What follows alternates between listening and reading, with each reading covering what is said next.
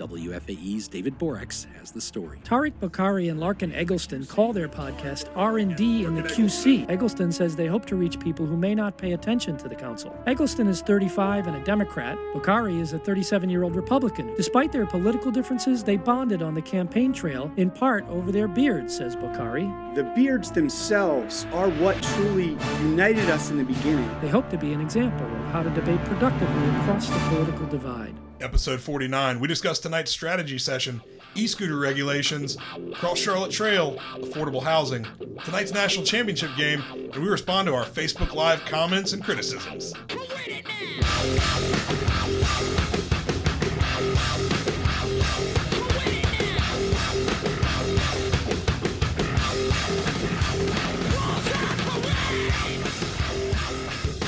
Ladies and gentlemen, welcome to R&D in the QC. This is episode 49. We're coming live to you in a recorded fashion, of course, from the Government Center after our first 2019 council strategy session. Larkin, what did you think? And how was your holiday? I think we talked about that last week, but I had a marvelous holiday. And so tonight we had a couple of big topics. Strategy sessions usually are shorter meetings. We were up in room 267 on the second floor.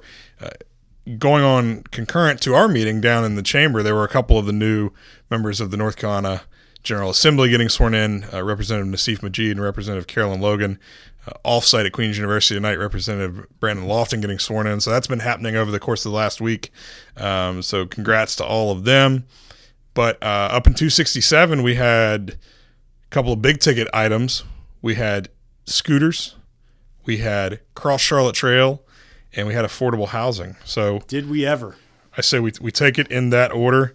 Mr. Dan Barry on Facebook has pointed out that no one cares about us when there's a Clemson, Alabama national championship football game going on. Mr. Barry, you'll know if you are a frequent listener that our viewership or listenership is much, much higher than either of those teams. Let's see. What's the 14-7 Clemson? Oh, man. To which I say, go Tigers. Go Tigers. This is going to be a high-scoring affair. Good friend of the pod, Kevin Poirier, has said we should also mention that while our meeting was going on, not only concurrent to our meeting do we have swearing-ins going on, but on the second floor, there was some, and I have no idea how this would have been taking place in the Government Center, but there was some. Well, I can tell you that. The GOP, MEC GOP Executive Board, I think it is, or it could have been, I think that's what it was doing their meeting. So he came to address them. Normal practice. But I don't think, I've been pretty involved with the Democratic Party for some years now.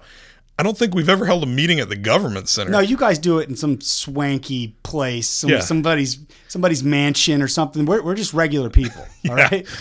Yeah, that's the stereotype.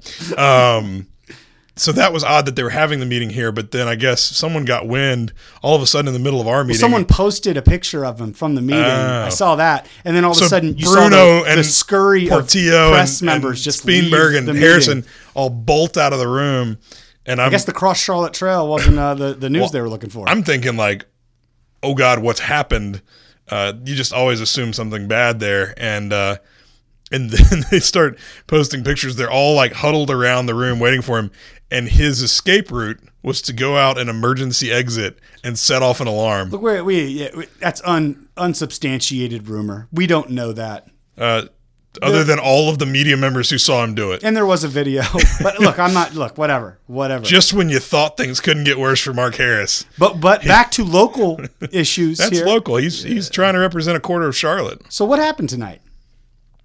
Besides Mark Harris setting off an alarm to escape the media, we talked about a couple of things, and we'll start with scooters. Scooters have probably taken up more time on this podcast and on this council than just about any topic we've had.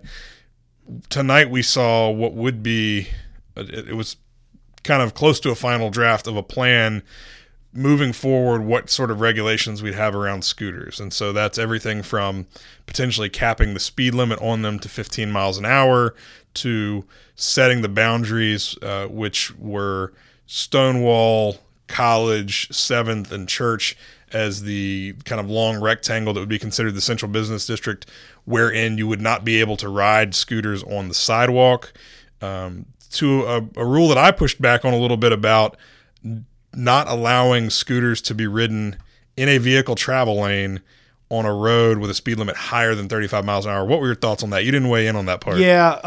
Well, we had heard from a lot of the cycling community members a couple concerns. One that was the concern that, we're kind of bucketing these e-scooters, bike shares with also the regular bicycle regulation, and that it's a real slippery slope if we start saying, a bike or a scooter or whatever. A scooter can't Tell people what an e-bike is if they haven't seen them yet out on the streets. They're very new.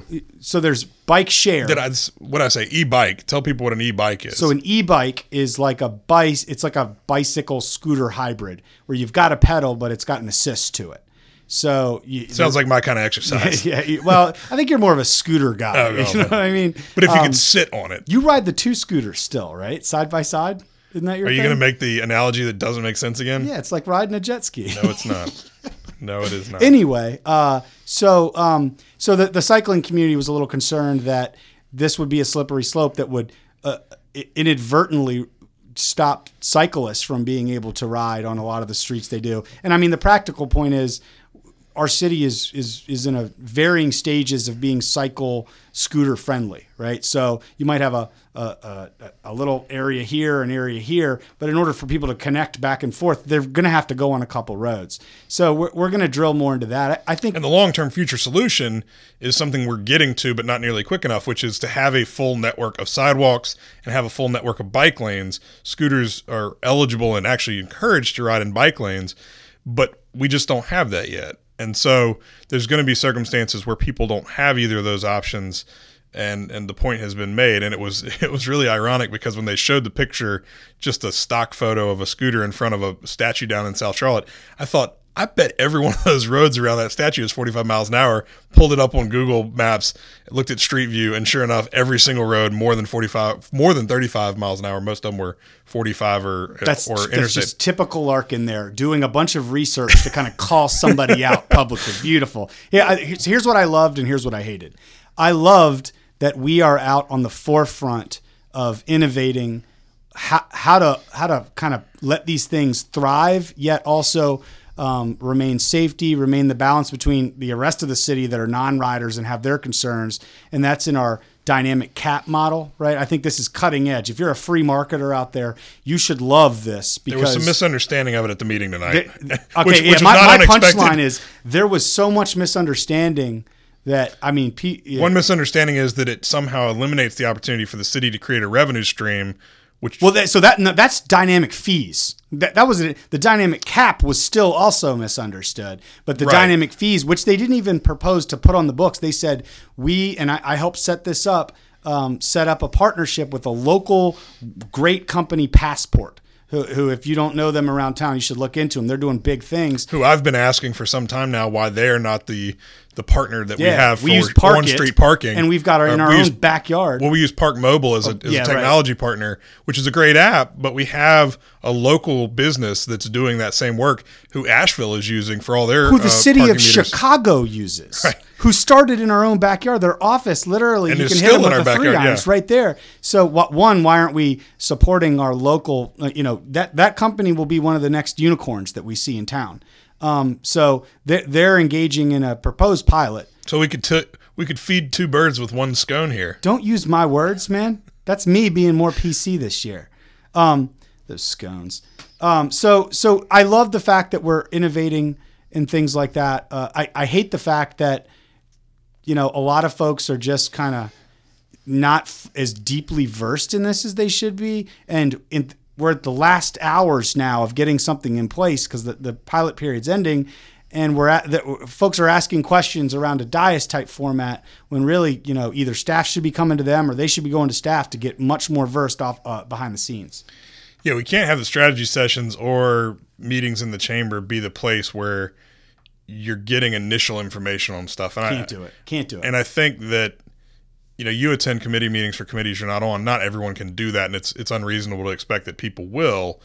But if something is an issue that you have a strong feeling or a passion around, I do think that it's incumbent on us to some degree to dig into it and come in with questions that are informed by information that we've gathered ahead of time, as opposed to trying to gather information on the fly and then immediately react to it with good questions. That's hard for any of us to do. And that was a bit evident tonight. I think in some of the misunderstanding around the model that was being proposed in terms of a number of scooters, the revenue stream potential. And I mentioned to a reporter who asked afterwards, I said, if you just say it's $50 a scooter, and I think it was maybe Greensboro had said $50 a scooter, then you potentially incentivize the companies to say, well, at $50 a pop, we'll just put thousands of these things out on the street and not really focus on what the market is actually demanding. I think having a more fluid process like we're talking about will incentivize them to have the right number of scooters out on the street. Because at $50 a pop, there's probably no end in sight for how many it makes sense for them to deploy. If we find a way to dynamically charge them or incentivize them to have ones that are getting, to your point, the kind of make or break numbers, 3 rides a day, we need to be encouraging a model that makes sure that we're getting to that and not just scooters everywhere that aren't getting used. Exactly. I mean, that's what the dynamic capping model is all about, and the dynamic pricing model. It means if you are deploying your scooters and more people are riding, that's the free market, folks out there voting with their ridership, who's doing the best job, who has the best product, and you should be able to put more on the streets. And likewise, with the dynamic fee model, you're going to pay X cents per ride to cover the fact that your business model uses sidewalks in the public right of way, but you're going to get breaks and the ability to recoup money when you do some of the things we want you to do, like have them parked in the right place, like not having them tossed into lakes or all the other crazy stuff, like maybe proving you're encouraging your folks to wear helmets because you could snap a selfie back there. So please feel free, now that we're live streaming this as well, to chime in with thoughts or questions. Nora Trotman, former NC Senate candidate, thanks for the update. Touchdown, Alabama. If you're tuning in here just to get the score from the game, we will keep you posted. But Ms. Trotman, what is I need to know your tie. Why are you a Crimson Tide fan? I think she's just giving an up. Well, there is 2 exclamation points. The exclamation points lead that leads me to believe she's excited about that. But that's fine. Look. Just that's good stuff. We got a couple other questions that's going to come up in a topic we have. So let's move on to the next topic, Larkin. Oh, this one's a doozy. Cross Charlotte Trail. So this was not the first time we were hearing that there is a funding shortfall tonight, but I think it's the first time that we've really heard it detailed or explained explicitly. And so the money that was put forward, $38 million, I believe it was, with the intent of completing this Cross Charlotte Trail from UNC Charlotte to Pineville and Ballantyne, is not going to complete it. And so what was proposed tonight was there are 3 segments where we know we've got plans engineered, we know what the cost will be, we can get those done, and it'll connect some of the larger segments to get together. So you'd essentially be able to have a contiguous trail from more or less NODA to that Pineville-Ballantyne area. And it would connect in with a lot of already existing pieces and money that's already been invested both by the city and the county. So I think we need to continue moving forward with those. What we don't have answers for yet is how you fund the pieces from NODA in my district up to Councilmember Phipps's district in UNC Charlotte. One segment of that to the kind of far northeast is funded, or is completed rather, but then there's a big gap in the middle. If people want to think about it geographically, it's fairly aligned with the Blue Line extension from, I'll say, the 25th Street stop to like the J.W. Clay stop. So let me say it in a different way. And for those of you who live in Charlotte, you're probably familiar with the Cross Charlotte Trail. For those of you maybe who are newer or tuning in from elsewhere, it's 20 plus miles of connected park / walkability, mobility from one end of town to another. Some of them, the segments of it, like the rail trail and stuff like that, super hot.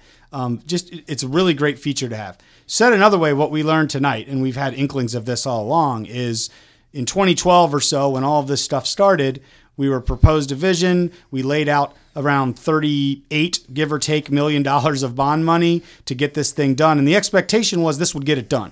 At least that's what the community thought. That's what I thought at the time, just kind of looking as a bystander. And we were told today that money is just about spoken for. There's a couple other projects that could connect a few things to the tune of another $20 million. I wasn't sure exactly how much of that is accounted for in that money, the 38 versus not. And then there's another $77 million to finish it off. So while that is clearly a feather in Charlotte's cap and something we should absolutely want, it kind of scares me to think that we don't show the whole picture when we vote on a huge sum of money.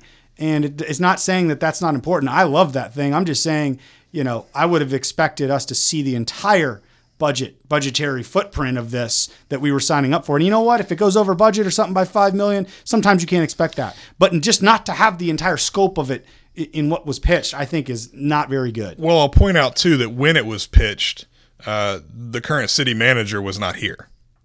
So this is something that the city manager inherited. It's an estimate that the city manager inherited, not one that he and his leadership team made themselves. And so I think that the way it was made, as best I understand, was that they took county, I'm going to oversimplify this, but they took like county metrics on cost per mile and then tried to just say, okay, well, let's apply that to the miles needed through the city. Well, that's obviously not apples to apples. More rural, undeveloped land cost is not the same as urban infill, places that are already developed, places that are denser and higher property values. Again, I think that's an oversimplification of the error that took place, but it's similar to what I've been led to believe. But I think the opportunity lies in the segment I just mentioned that is not funded. There, because of the Blue Line extension, there's going to be an immense amount of rezoning, an immense amount of redevelopment, or just initial development through that corridor. And in those transactions, in those developments, we can work with developers to build out pieces of that trail or set aside those easements and dedicate that alignment to us as we go in a way that we're not going to be able to do. One of the big sections that was proposed to be funded now and be completed is in your district. And you can attest to the fact that real estate through there is not something that's going to be rezoning or redeveloping. That ship has sailed. Yes. So we've got to do it that way for that segment. The northeast segment, I think there will be other ways to work with the private sector to complete some of that. And I will say we have yet to touch on the fact that one of the things that was proposed to us tonight is that in the interim, in a very low-cost solution, I'm not going to call it a solution, a low-cost patch, we've identified a street network whereby we will have a completely signed and routed connection from the northeast UNC Charlotte area down to the Pineville-Ballantyne section. All of it will be completed. Some of it will be dedicated greenway trail. Some of it will be just utilizing neighborhood street networks where there are already sidewalks or sidewalks are going to be built. And there's little places where if anybody's ever been on the trail kind of behind Park Road Shopping Center, there's a little segment where you use an on-street connection to get from one place to the next. And I was going to mention anyone in my district and bordering on yours as well there that runs the trail from Freedom Park all the way back to behind Park Road Shopping Center and kind of it ends. It may not by definition end, but the next place it picks up is over there near the new stuff they've just done in Marion Deal and in that area. So, I mean, that's a huge distance apart, and that would make a huge connection through a great blossoming area in the district. And I mean, that was presented to us not tonight as something for us to vote on for $17 million, right? So selfishly in my district, of course I want that to happen, but I'm also a little nervous that we're, continuing to draw down upon blank checks with unknown dollar amounts at the end. So that's fun. What else you got? We talked about affordable housing. And so I think there's been, there's been some misunderstanding. You really? Settle down over there. That was terrible. Now you're just performing for the live stream. That's performing for I always do that when we don't have live stream on. I'm watching it on live stream. You look ridiculous. I did. Well, let me see. Mine's got a delay. I nearly lost my mind. Could have potentially been said for any segment of the meeting tonight. That's but true. You want to know what would you guess made me so upset? What would you guess? And anyone who's a longtime R&D and the QC listener has heard me say this, I would wager a couple dozen times. That there's not a plan. Oh, and a what? And a pro forma. You still haven't learned that word yet. That's your buzzword. That's my buzzword. My whole point, starting at least 6 months ago, was, okay, we've got $50 million in the trust that's going to come through, plus another potentially $65 million from the private sector to match it.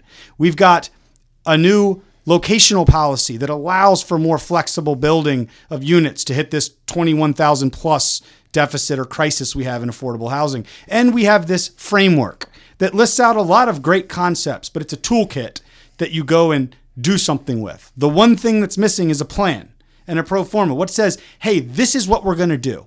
And even if it's just with our $50 million, not speaking up for LISC, the external partner we've engaged, not speaking up for the private sector's money, I plead with everyone. Please, that's what we need to do. And one of the arguments made tonight was it would have been arrogant for us to go forward in creating this plan without knowing that it would pass. I almost bit my lip off because that's what business out there puts together an ask for $50 million in capital and says, oh, it would be arrogant for me to put together the plan on how I'm going to use it yet, Mr. Venture Capitalist. I need to know that you're going to give it to me first. And once we know that's just crazy. But that's what the mantra was going into it.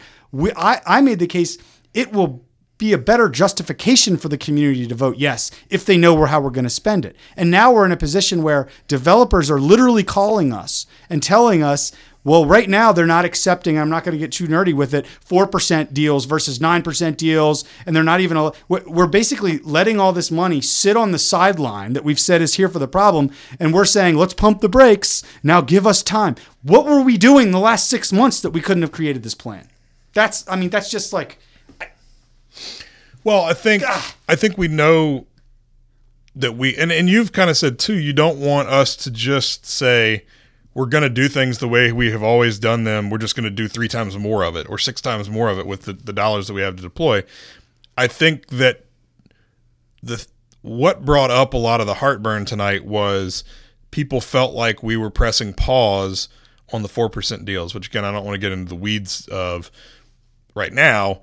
We've talked about it some in the past. But I think my sense is that the fear was so many people have come forward and said, well, there's all this money now, so let's put together a 4% deal. A lot of them are some of the partners that we worked with in the past. We know do good work. We know hold up their end of the bargain. In fact, I'd say most of them are. I think that the fear was, well, damn, if we fund all these and we do it too quickly, we will miss other opportunities on the back end, and we might look back and say our ROI could have been a lot better if we found some NOAA projects, if we found some whatever, and we don't know exactly. There is a big announcement coming up on the 15th of this month around some private sector funding that has been raised towards that goal. We're going to hear from LISC in the coming weeks around what their plan and what their way to contribute to this this issue is going to be in Charlotte. So without having all of that in front of us yet, which we don't, and much of it we don't control, if we go out and we say, well, we're going to do these deals that we kind of understand and we've done in the past, and we burn up all of our money, then we're There's stuck. One flaw in that argument. There's one fatal flaw that completely shuts it down. And that is, I and others who are having a challenge with this right now, we're not saying, let's do all the deals right now, right away. What we're saying is, why are we not accepting proposals for these deals? They have gone out and said, we're opening a small window at the end of January to accept these 9% deals. And for those of you who won't follow that closely enough, just know that only a couple of them. We'll get 2 or 3, yeah, and we will fund all 2 or 3 of them. All of it there. So there's 300 units, of which 50 or 75 are in the affordable housing area that we need, right? So what I'm saying is, why have we not even opened the application process to say, send them to us? We may not accept them. We may wait, but why would we not even say that? Staff, without coming to us and asking us or telling us, has said to the development community who is interested in solving this problem with us, we will not accept or even humor or look at proposals for any of the major projects that are underway. And the problem that's going to happen is that window shuts. These deals they're there now. They're tied up right now with all kinds of different real estate, legal, transactional kind of diligence processes. And they can't wait 6-8 months to figure out if it's viable. They'll just move on. And then we will have lost 2019 to actually make an impact. If people aren't running around at our level with absolute dire urgency, which I was pleading for in 2018, and now in 2019 we have the dollars, there's no excuse for that. I don't disagree. I think that there's no reason not to accept them so long as we set the expectation that we've decided we want to have all the information on the table, all the cards on the table. So for the 4% deals, we don't anticipate responding to those or funding those or making those decisions until the spring. I don't see any reason we can't accept those now. If that's what they're preventing. I don't know what difference it would make. It goes back. You got on me for calling it a slush fund before. So let me just call it a black box now. It is simply a black box where, no offense to staff, but they are inside that black box, kind of going at it, making decisions on their own, no accountability because we haven't set up a plan or a pro forma that measures them and what they do with this new $50 million treasure chest. Who does? Staff. Staff isn't the one voting on whether or not to authorize deals out of the Housing Trust Fund. That's us. Yeah, but they're not even going to allow it to come to us. What they're saying is we're not even opening at the application process up for proposals for 4% deals.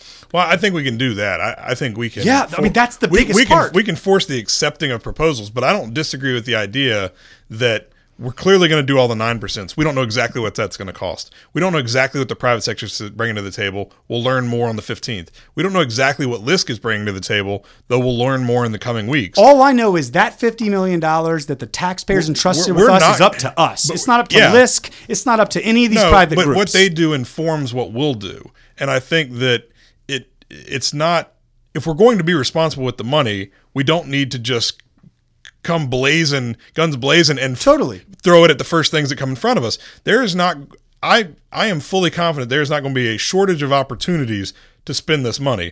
There's going to be more opportunities than we can afford to spend the money on. So we do need to be very choosy about what we do, and it does need to be, if all of these 4% deals, and I know you're not proposing that we just snap our fingers and fund them all today, but if all of them burn up all the cash in the Housing Trust Fund, then we've completely ignored what we said a year ago. We wanted to be like 40 or 50% of our focus, which is naturally occurring affordable housing. We haven't even started talking about those opportunities yet. And why haven't we even started? Well, we have now, because the mayor said she wants to refer to that to the committee. Well, the mayor said in hindsight, I would have gotten us working on this earlier, but we didn't know if it would pass. I was begging everyone to start early. And not only does it make sense and we'd be in a much better position now, we would also have made the case to the taxpayers why the investment was even better. And now here's my prediction. If nothing changes, if we don't open the window up to allow 4% deals to come through and really start, being aggressive and much more timely about what we're doing, I would say people would have expected us to have 3,000 to 5,000 units, give or take, with that $50 million of affordable housing to put into the community. I will argue that only 300 to 500 will have a shovel in the ground in 2019 if we keep this path. Well, we'll have that just in the 9% deals, but that's what I'm talking about. And again, it's not a shovel in the dirt if we get into NOAAs that could probably be converted and upfitted more quickly. I don't disagree. So let's ask Angela's question. Hi, Councilman. I'm curious, a lot of the city council always defers to the General Assembly around issues on affordable housing, inclusionary zoning. However, affordable housing was not on the 2018 legislative agenda. Has it been placed on the 2019 legislative agenda, Larkin? So we'll actually be voting on the legislative agenda next week. So that's not been set yet. We are trying to work with our partners at the state to know how we and they can work together on the issue. We've not finalized the agenda yet, and then when we get down there, we don't know which parts of it they'll bite on and which parts they won't.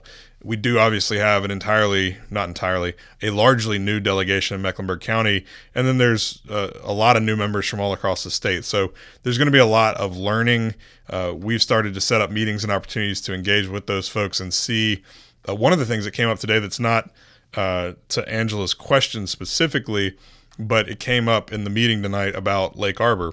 Councilman Winston brought that up, and Councilman Mayfield referred to the limitations we have from a state level on what we can do around dilapidated properties and what sort of enforcement mechanisms we have to hold those owners accountable. And again, that wasn't Angela's question specifically, but that's the type of thing with a new legislature that we'll need to re-explore what the appetite is for allowing us to have more leverage to hold those property owners accountable. And in the same way, we'll need to work with them to see what sort of tools and levers they'll allow us to utilize to tackle our affordable housing problem. But we'll be finalizing that legislative agenda a week from tonight. Right. So that's obviously important. And for those of you who aren't in the weeds of the nerdy details, North Carolina is a Dillon rule state, which means that everything Dillon says goes. It's the general. We serve at the what's the word I'm looking for? Pleasure. At the pleasure of the General Assembly, and we are granted the authority, only granted the authority that the state grants us, and so it manifested itself most notably in House Bill 2 as a reaction to the non-discrimination ordinance passed in Charlotte. And so we do, it's not, and it is frustrating to the public, to us, and it does come across as that, and there are plenty of other states in the country like this, it does come across as somehow we are scared of the state government. And I don't think that's what it is. It's just that in Seattle, they can pass an ordinance that only applies to Seattle, and the state government can't come in and undo it and then potentially punish them for having done it in the first place. That's not the situation. A lot of people think of it as a negative. I think there's a lot of positives too. There's a lot of positives that come along with that. I mean, and we're not going to debate Dillon rule versus home rule tonight, but it is frustrating because it's not something that until you're in the weeds on all this that you really even ever give a second thought to. And so people see something that happens in other metropolitan areas and they go, oh my God, that's a great idea. And oftentimes it is a great idea. Why doesn't Charlotte do that? Well, Charlotte doesn't do that because we operate under a totally different government structure than a Seattle does, than a Portland does, than a San Francisco does. And so we have to be realistic about what we can do, what we can get away with. While the supermajority in Raleigh was broken, there is still a Republican majority, and so there will still be an aversion to maybe some of the things that we'd look at Seattle doing and want to do ourselves. And maybe even if and when there's a Democratic majority, we still might not be granted that authority. We don't know, and that's why we have to build those relationships. That's why we have to... I wouldn't worry about that. We have... Yeah, you're right. They'll let us do it once we have a Democratic majority. But we've got to put our toe in the water and get a sense of the temperature in Raleigh for stuff before we just go off and do it. Absolutely. And that's the whole reason that you and I co-chair this right. committee. Because if we don't build those relationships, we don't build that trust, and we can't call our legislators and legislators from other parts of the state and say, we've got an idea, what's your sense of the reaction that it will get in Raleigh? If you don't have those conversations ahead of time, that's how you end up with a House bill too. Yep. So anybody else on listening, on watching on live stream, if you have any questions, throw them out there. My good buddy Zach from Alter Architects just learned something today. He learned about the difference between home rule and Dillon rule, and I assume he'll be submitting a book report on it to us in short order. Let's do that. Score of the game, 16-14. That could be a little delayed. Appreciate all these new people coming in and joining in. Angela, who I will mention, you'll remember from just a couple weeks ago, was here at City Council advocating for affordable housing. Mm-hmm. Wonderful advocate for that in our community and in District 1. She says, Tarek, your party rules, and what I think she means is they're in control. I don't think she means they rule like they're awesome. No, I'm pretty sure she meant rule, like rules. No. Yeah, no, I'm going to go ahead and interpret that. But she's just saying we need your cross-collaboration on this. I appreciate it. I also feel my party rules. Zach's already started on his book report. That's great. Look at this. Everyone's tuning in to hear. You know what I just realized, though? That the people who only listen to the audio of this tomorrow are not going to have any clue what we're talking about. That's wonderful. So I don't, Tarek maybe mentioned it at the top of the show. We are Facebook live streaming this, and so you can go back, if you'd like, to the R&D and the QC and watch it twice. Facebook page or either of Tarek and I's pages and you can see those comments, maybe even start them at the same time, and then you'll be in real time. You'll know what we're talking about. So we talked today about today's stuff. Talked about scooters and the scooter saga. We talked about the Cross Charlotte Trail and a forecasting budgetary nightmare. And we talked about affordable housing and a lack of planning and pro forma-ing. So what else is coming up on the docket for folks to pay attention to these next couple weeks and months? Well, there's nothing, something that everyone will see online tonight and in the papers tomorrow, and it's not been officially confirmed. I can't wait to hear how you describe this. It's not been officially confirmed, but we have several reporters who have indicated that they've heard the CIAA tournament will be moving to Baltimore for the 3 years. Now, we've got it next month, so end of February 2019, and then we also have it already under contract for 2020. The contract that is out to bid right now is for 2021, 22, and 23, and then the same process would happen in the coming years to bid it out beyond that. So are you saying that it's formal? That I can neither confirm nor deny the media reports tonight. Let's assume that what the rumors we've been hearing on the street are true. I mean, this is kind of a big deal, right? This is kind of a big impact. It's a big deal, but I saw some of the hot takes online about it. I think were oversimplifications. There were people who said, that we were focused on other things, and that's why we lost the CIAA potentially. And that's just not the case. I mean, the fact of the matter is that this has been here for something to the order of like 12 or 13 or 14 years. It's grown right alongside of Charlotte growing at the same time. I mean, it's been here that long. This tournament, when I was in elementary school, was held in Winston-Salem, where I lived. I actually ball boyed it when I was in elementary school. And so it's the fact that it's been here for nearly a decade and a half is unprecedented. A lot of these things, I mean, look at the ACC tournament. It frequently comes back to Charlotte, but it doesn't stay in Charlotte for 13 or 14 years.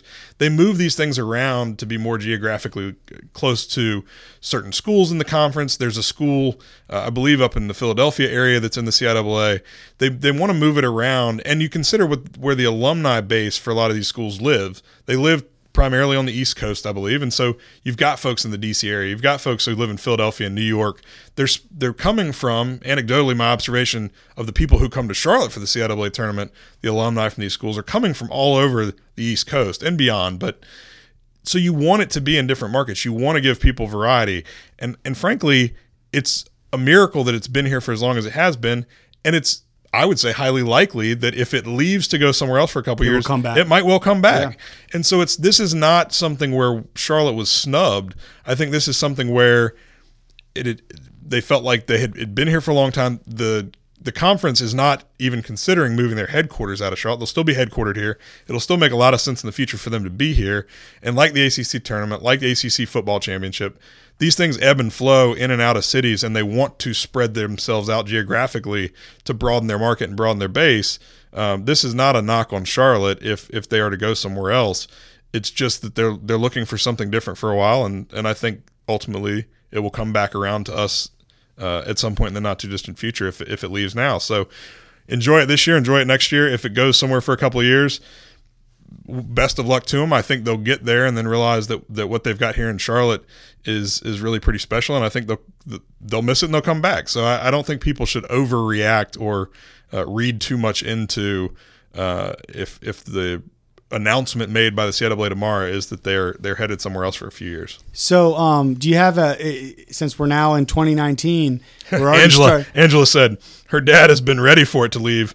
He's a JCSU grad, so I guess it's just when I do think there's a lot of people who kind of go, all right, well, it's the same thing for 13 years. If you're coming in from Atlanta, you're coming in from DC. Yeah. Everybody likes a little change of scenery. So Angela, is this going to be like the Amazon HQ2 or everybody has to thing submit where we're their all bids like, but we're all like we'll spend the next month making up excuses and saying why it wasn't us or this or that. Well, and the reports that have come out, again, unsubstantiated reports at this time, indicated that what potentially led to this decision, decision that's being reported, the alleged potential decision, that the city of Baltimore offered a higher amount of pledge dollars in terms of scholarships for CIAA schools. That's a a big deal. So if they came out and said, we will offer more to your conference scholarship fund, that can make or break a deal. And I think there's a lot more that goes into it. So some of the things I saw on Facebook, like I said, the hot takes were a little silly. I think people have overreacted. Looks like Clemson's up again, 21-16. Does that mean that Alabama missed an extra point? I saw that it got to 13 and then it didn't go to 14. So I'm assuming they must have missed an extra point. We're watching it like old school, like it's the Gamecast on the ESPN app. Yeah, we're not seeing anything except just like the score, very exciting, and like a little icon that's moving down a little virtual field. Hey, why don't we close out with so we can go watch the real game? But close out with the rumor mill of the 2019 election season and candidates that we're starting to hear that are jumping in. Well, suddenly and surprisingly, because it's a very low profile race generally, you usually have like one strong Republican candidate, one strong Democratic candidate. The field for lieutenant governor is filling up fast. Yes, it is. So I've always had dreams of being number 2, many people are saying right now. Well, I mean, we already know who the governor race is going to be. It's going to be Roy Cooper against our current lieutenant governor, Dan Forest. I don't know that he's formally announced that, has he? I mean, it's a foregone conclusion. Yeah, it's a done deal. We did hear some indications from our buddy, or at least my buddy, Pat McCrory, who is saying that he's not running for NC 09 in the House, but he is doing diligence for the next year on 2020 governor run and 22 Senate. 22 Senate. My prediction is that Pat McCrory will not be running for governor in 2020. I think Dan Forest is pretty well staked out. So who are all the folks running for lieutenant governor? I got my side. Yeah. So today, and you informed me of this. You want to announce the Republicans? No. Well, yeah, but there's one you can't say yet. He hasn't announced yet. Jim Puckett. That one's good. Jim Puckett I saw standing out in the government center circle. I'm pretty sure Jim Puckett no longer works at the government center, so I was confused, and I texted you to ask why he was here. There's another pretty high-profile guy that's also finishing his diligence, and I think we'll hear from in the next couple weeks on the Republican side as well. But right now, I think all we've heard is Jim Puckett. And there have been rumors. I've not heard much more about it recently, but there was initially a rumor that Joel Ford was considering running and potentially switching parties to do so. I don't know if he's running or if he's considering switching parties. I've not heard much of that in the recent weeks. And who else? It was the old Malcolm Graham, who former Charlotte City as a Democrat. Malcolm Graham, former city council and former state senate. My friend Terry Van Dyne, who is the Senate minority whip in the North Carolina Senate for the Democrats and is out of the Asheville area. Wonderful person, and she has formally announced. Malcolm, I believe, is exploring. Cal Cunningham, former state legislator, who's been out of the game for a bit, but pretty well known, pretty well connected. I believe he's out of the Triangle area. I don't know him very well. I feel like there was someone else, but it's interesting because I mean it's going to be an open seat. It's I get all my updates now from Longleaf Politics. There's no one who. That's where I found. Like Dan Forest, all this stuff. Dan Forest, basically, the moment he got reelected lieutenant governor, kind of staked his spot out as the presumed gubernatorial nominee for the Republican Party. No one did that for lieutenant governor. It is anticipated that Attorney General Josh Stein will probably run for governor in the Democratic spot when Roy Cooper doesn't. Oh, I didn't know that. So like maybe Roy Cooper does a second term, then Josh, and again, not something he's said, but there's in inter-party politics, there's some assumptions that people go, okay, and this is the next step. No one, I don't think on either side of the aisle had said, oh, this guy's staking out lieutenant governor, or this gal's staking out lieutenant governor, and now it's a free for all. Yeah. And then two, I heard you were running for mayor. Is that true? It's not, because I definitively could not beat Vi Lyles, and frankly wouldn't want to. She's doing a bang up job, but and then we haven't heard any more about who might.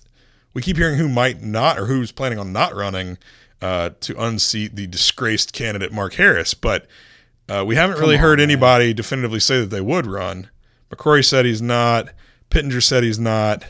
But that leaves some folks out there. Well, I think there's a couple people that, and I only say disgraced because he left out of an emergency exit in a non-emergency situation, which I leave it to you Democrats to always kind of jump on the bandwagon. I wonder if McCrae Dowless was here tonight. Unsubstantiated, man, you're terrible. Maybe he found some more ballots. Now I think we can all say speak negatively about McCrae Dowless at this point. Then again, we'll wait till all the facts go through. But all the votes are counted. It does seem to be an easy one to kind of look at. I know that I don't know that anyone has formally come out. I think they're waiting to see what happens if a primary is even recalled. But I have after this emergency exit scandal, I got to say I think that the door is wide open. Stop it! You're so terrible. Y'all can't put him forward again. Listen, we have to let the process play out. But I have heard a lot of people asking questions of Matthew Ridenour for a run. I've heard a lot of people asking questions about Kenny Smith. Kenny Smith was on Flashpoint maybe 2 weeks ago, and he was. What about one of the guys? What about one of the guys who was? He kind of said it's too early to tell. We don't know all the details, but it wasn't a hard no. What about one of the guys who was commenting on our Facebook live stream earlier? Who was commenting earlier? Telling us there was a football game on and that no one cared about us. Was that Ray McKinnon? I don't think Ray McKinnon's running. Oh yes. In the Republican great call. Great call. Yes, our Dan Barry's our good buddy Dan Barry, our good buddy. Do you know Dan? I know Dan. Oh yeah. So that's right. Cool. You guys know each other from. I don't know. No offense, Dan. I don't know if we're good buddies, but we know each other. Okay. Well, yeah. So a lot of people. Again, I haven't heard anything directly from him, but a lot of people are saying that that he is an interesting candidate prospect, given the fact that Union County and everything. He's going to appreciate that the adjective you came up with was interesting. I'm trying not to throw any of them under the bus by saying this person's running. I'm just saying that people in the community have been talking about those folks as it relates to potential candidates. I am sure that if this thing comes back up, there will be no shortage of candidates running for it. And I can distinctively say that I will not absolutely ever consider about being one of them. We can't have people weigh in with questions that we don't address. What do we got? And I think our friend Ray McKinnon has just joined us and didn't get the story about Mark Harris running out of an emergency exit to get away from the media. He can go back to the beginning of the episode when we get the question is, who holds a meeting at the government center and then expects the media not to be there on a night where 2 legislators are getting sworn in and the city council's having a meeting? This is the kind of thing that someone who doesn't think things through. But you cannot jump to any conclusions. That's all I'm going to say. You know what? Robert Pittenger takes a look at McCrae Dowless and goes, I'm not touching that with a 10-foot pole. Mark Harris goes, I'll take him. No. And then they go, hey, Mark, we don't want you to get bombarded by the media. Where should we have this meeting? Let's go to the government center on a Monday night. This is the sort of short-sightedness that this man has demonstrated that leads me to believe he is not qualified to be a member of Congress. In fairness, we need to not jump to conclusions. Good. I think we answered Ray's question. Oh, good. Ray's good. Perfect. There are some things that look a bit suspect, but there's a process. We too often in this country are jumping to conclusions without allowing the process to finish. And whether it looks like it's completely 100% the case or not, you got to be fair. You've got to be fair to the process. Yeah, you don't want to. I don't want to do something like just assume that I know what Mark Harris had to do with this and start chanting things like lock him up or anything like that. That would be jumping to a conclusion that the facts just don't support yet. I'm not going to lie. Maybe live streaming isn't a good idea. You're getting you got all these folks that are fueling you. Yeah, man. And this is why people are frustrated with Democrats. You're just so hyper partisan all the time. Yeah, because we can't lock them up about people that we don't have facts What did we start this podcast with, Larkin? A goal to do what? Talk about city, municipal, local issues. Talk about McCrae Dowless. We don't have to be. The last month or so, I think we've had to stray into some more state and national level politics. Got all this, and you know what? It's good conversation. Everyone's addicted to it, but here you go. Right through your bone. He likes your vest. That isn't good though. That's looks. I'm talking about content of my speech here. Yeah, he probably didn't mean it. Okay, so Clemson scored again, 28-16. I called that in the meeting. Go Tigers! That's not good.